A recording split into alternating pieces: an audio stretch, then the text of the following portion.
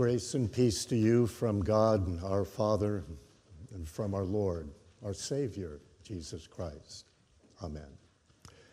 Our text for today is from the book of Genesis, chapter 32, verses 24 through 30, which reads, "That night Jacob got up and took his 2 wives, his 2 maidservants, and his 11 sons, and crossed the ford of the Jabbok. After he had sent them across the stream, he sent over all his possessions. So Jacob was left alone, and a man wrestled with him till daybreak. When the man saw that he could not overpower him, he touched the socket of Jacob's hip, so that his hip was wrenched as he wrestled with the man. Then the man said, 'Let me go, for it is daybreak.' But Jacob replied, 'I will not let you go unless you bless me.' The man asked him, 'What is your name?' 'Jacob,' he answered. Then the man said, 'Your name will no longer be Jacob, but Israel, because you have struggled with God and with men and have overcome.' Jacob said, 'Please tell me your name.' But he replied, 'Why do you ask my name?' Then he blessed him there. So Jacob called the place Peniel, saying, 'It is because I saw God face to face, and yet my life was spared.'" These are the words.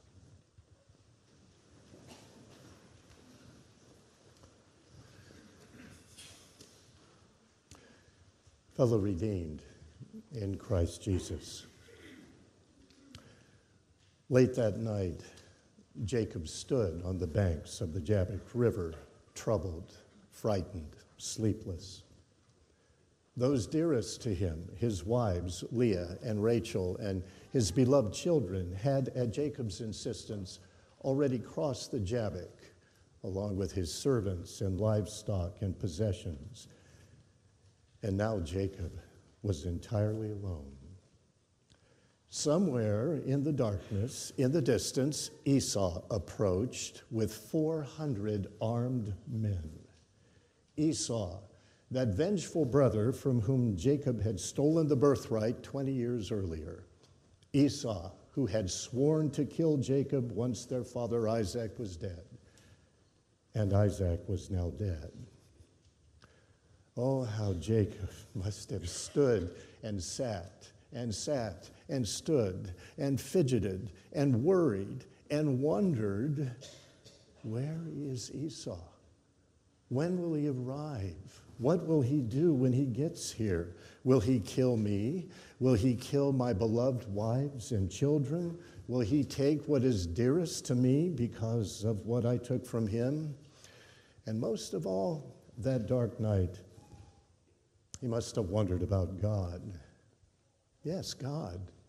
Where was God in the darkness, in the trouble and uncertainty? Was God approaching? Surely God would protect Jacob and his family. After all, God was the one who set Jacob on this journey, saying in Genesis 31, verse 3, "Go back to the land of your father and your relatives, and I will be with you."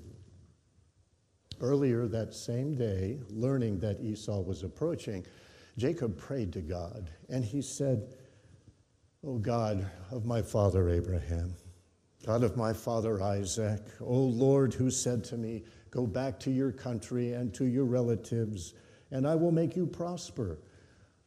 Lord, I am unworthy of all the kindness and faithfulness you have shown your servant. I had only my staff when I crossed this Jordan, but now I have become 2 groups. Save me, I pray, from the hand of my brother Esau, for I'm afraid he will come and attack me and also the mothers and their children. But you have said, I will surely make you prosper. I will make your descendants like the sand of the sea, which cannot be counted." Did God come to Jacob that night? Did God answer Jacob's prayer? Indeed, but in a way Jacob could never have expected. God wrestled with Jacob literally wrestled. The Hebrew word used in the text for wrestle, avach, first of all means to pound into insignificance. And then it means to wrestle in such a fierce way as to raise up dust. You have that picture? Two opponents struggling to push each other backwards and raising dust. One opponent falling, raising dust. When he scrambles to his feet, rushes forward to join the battle again. Why would God wrestle with Jacob? And that the man wrestling with Jacob was in fact God, no doubt the pre-incarnate Christ, is evident from the text itself. And Jacob called the place Peniel, saying, "It is because I saw God face to face, and yet my life was spared."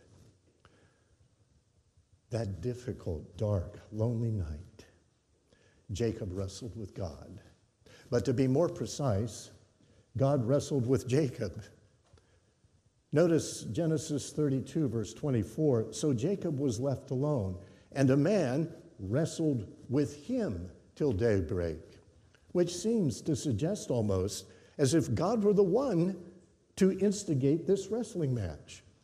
God was the first to crouch into a wrestling stance and circle and size up and hold and throw down and raise dust.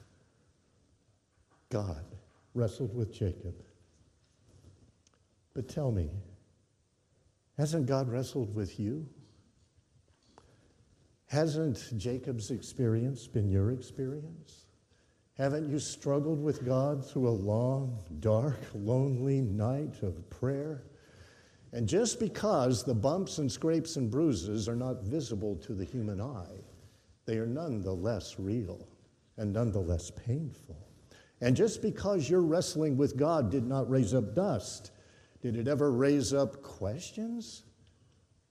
God, why are you wrestling with me? Why are you opposing me? Why are you holding me? Why are you pinning me down? Have you never asked those questions? I suspect you have, because I've asked them too.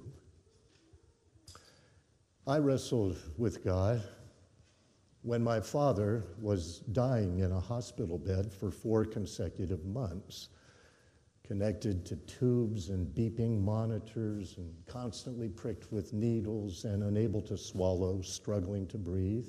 I prayed, God, if it's your will, let him live, but God, please let him live, this man that I loved so much.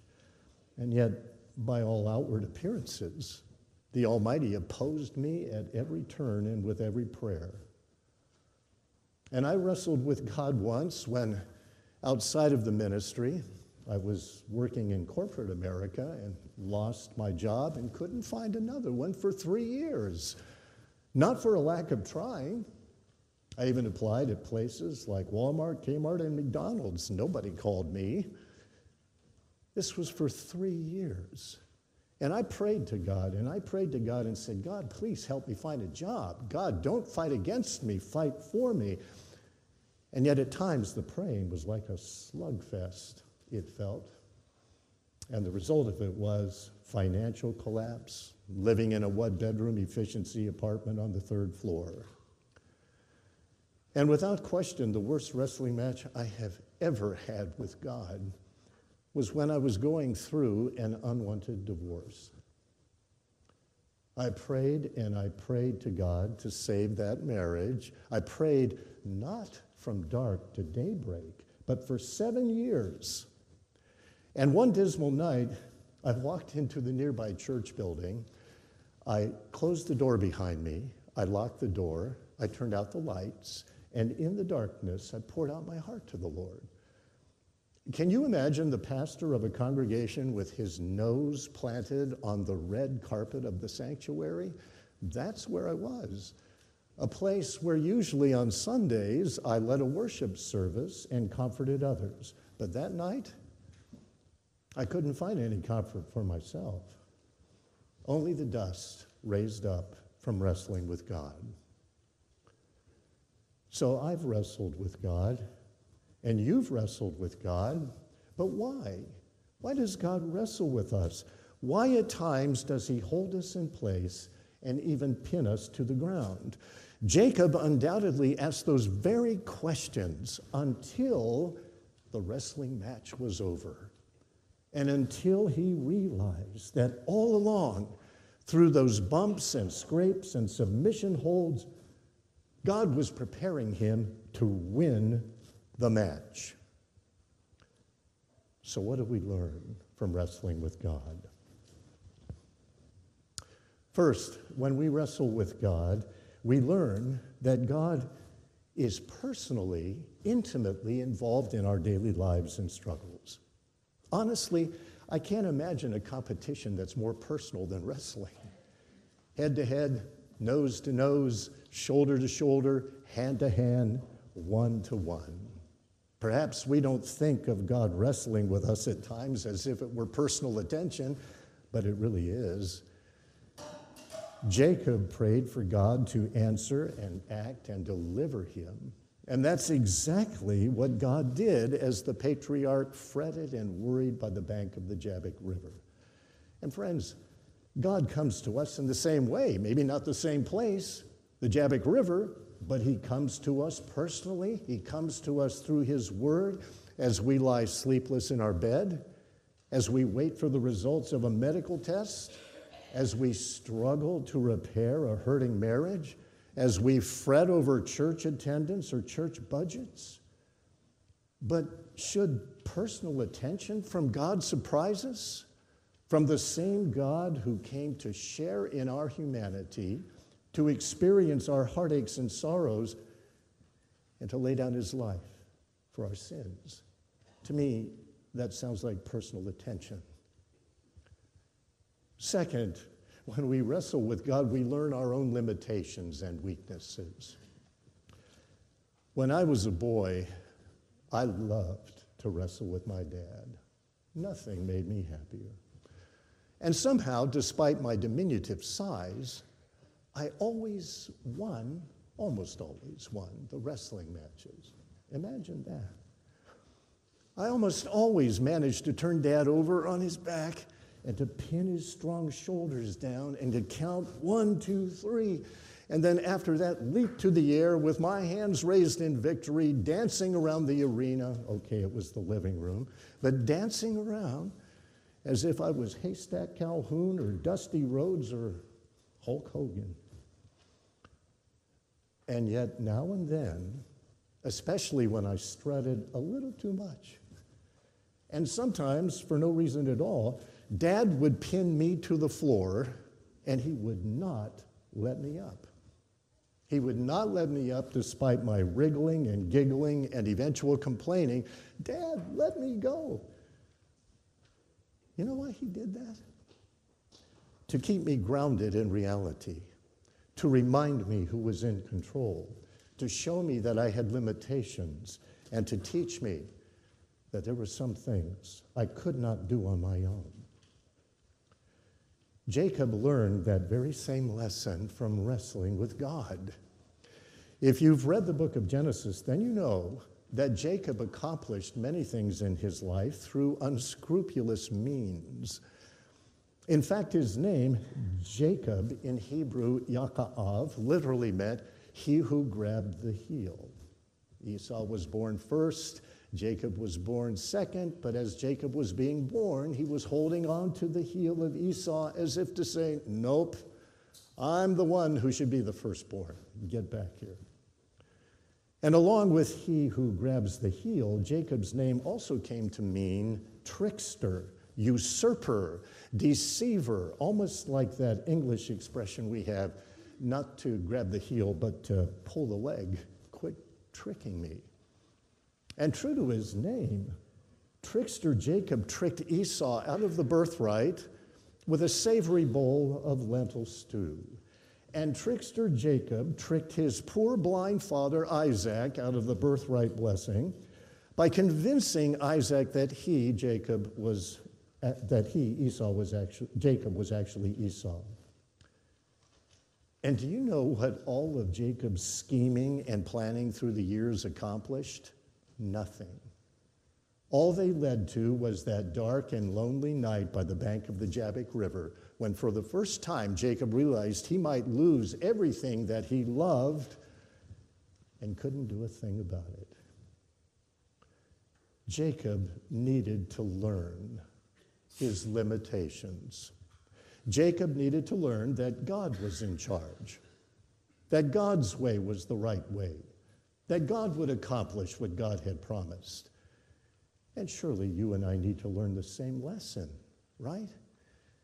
There's no greater comfort than in believing and saying, God, you are in charge. You are in charge of this crazed, chaotic world. You are in charge of this problem. You are in charge of this illness. You are in charge of this ministry. And especially, God, you are in charge of my personal salvation. Because your way is the right way, and your way to salvation is always and only through faith in Jesus Christ, apart from whom what I am and what I do and what I own doesn't matter. And if God teaches us our limitations, if God teaches us that we have limitations and he has none, by wrestling with us, by placing us into a submission hold, is he not to be praised instead of to be blamed? The fact is that at times we do need to wrestle with God. At times, God needs to tenderly hurt us in order to heal us. But he always knows how much to hurt, and he always knows how long to wrestle, and he always knows exactly how long to push us back before pulling us forward into an everlasting embrace. Third, when we wrestle with God, we also learn his strength, which is, of course, the counterpart to learning our own limitations. God graciously wrestled with Jacob from darkness to daybreak. But can we be honest about something? God did not have to wrestle with Jacob at all. In fact, the same God who created the universe, created all things by speaking, could have easily blinked Jacob out of existence. Instead, he gave Jacob just a glimpse of his power when he dislocated his hip with a single touch. Now, to oppose that kind of power would be foolish and destructive. And that's the reason the author of Hebrews says, it's a dreadful thing to fall into the hands of the living God. But by contrast, for us to rely upon God's almighty power is to undertake every godly blessing with confidence, whether we're crossing the Jabbok River or whether we're struggling to repair a troubled marriage. How many impossible circumstances are you facing right now? A difficult marriage, a serious illness, financial stress, career disappointment, a difficult ministry? How many impossibilities? But let me ask, how many of those impossibilities are stronger than God? And how many opponents can you name that can best him? No matter what the impossibilities you are facing today, I can assure you that they're not as difficult as the impossibilities confronted by Abraham. And yet we read of this patriarch in Romans 4, against all hope, Abraham in hope believed, and so became the father of many nations, just as it had been said to him, so shall your offspring be. Without weakening in his faith, he faced the fact that his body was as good as dead since he was about 100 years old, and that Sarah's womb was also dead. Yet he did not waver through unbelief regarding the promise of God, but was strengthened in his faith and gave glory to God, being fully persuaded that God had the power to do what he promised. Fourth, when we wrestle with God, we learn that victory comes through faith. Listen to this really strange verse. When the man saw that he could not overpower him, he touched the socket of Jacob's hip so that his hip was wrenched as he wrestled with the man. What does that mean? How could God not overpower Jacob, a mortal man with a sinful nature, a man with a past resume of personal schemes and personal failures, a man who was so afraid of his brother Esau that he sent wave after wave of appeasing gifts, and when at last he met Esau, he bowed before him 7 times. Was it really that God could not overpower Jacob? The touch to Jacob's hip proved otherwise. Rather, through that long night of wrestling, that long night, God taught Jacob that while he, Jacob, could not hold on to God with his personal strength, he could hold on to God through faith. I will not let you go unless you bless me, said Jacob. That's the language of faith. Faith which trusts God despite outward appearances. Faith which knows that God, who has every reason to be against us, has his own reasons to be for us in Christ. Faith that insists God loves me when times are good, and faith that insists God loves me when times are bad. Faith which recognizes that those omnipotent arms of God which seem to push us away are only preparing to pull us into an embrace. Do you remember Jesus and that Canaanite woman in Matthew chapter 15? How Jesus seemed to wrestle with her in a way when she came to him for help. She asked for help, and he said, what? I was sent only to the lost sheep of Israel. And well, then he told her next, it's not right for me to take the children's bread and to toss them to the dogs. But the woman said, yes, Lord. But even the dogs eat the crumbs that fall from the master's table. To which Jesus said, woman, you have great faith. Your request is granted. Do you see, her faith overcame Christ's objections, which is exactly what he wanted all along. The same way that faith overcame in Jacob's wrestling with God. John wrote in his epistle, whoever is born of God overcomes the world, and this is the victory that has overcome the world, even our faith. Who is it who overcomes the world? Only he who believes that Jesus is the Christ. Faith brings the victory. Finally, when we wrestle with God, guess what? We also learn to be better wrestlers. That's a simple point, I know, but it's an important one. I can't say that I have ever enjoyed wrestling with God, but I can say that each time he has wrestled with me, each time he has called me out, each time he's crouched down into a wrestling stance, each time he's pushed me away or pushed me down, I've become a better wrestler. Better by realizing how personally involved he is in my life. Better by remembering that he's in control. Better by relying on his strength instead of mine. And better by expecting that in the end, no matter how long the wrestling match is, no matter how fierce the bout, God, my God, is going to let me win. And if it takes a limp for me to remember that, praise be his holy name. Amen.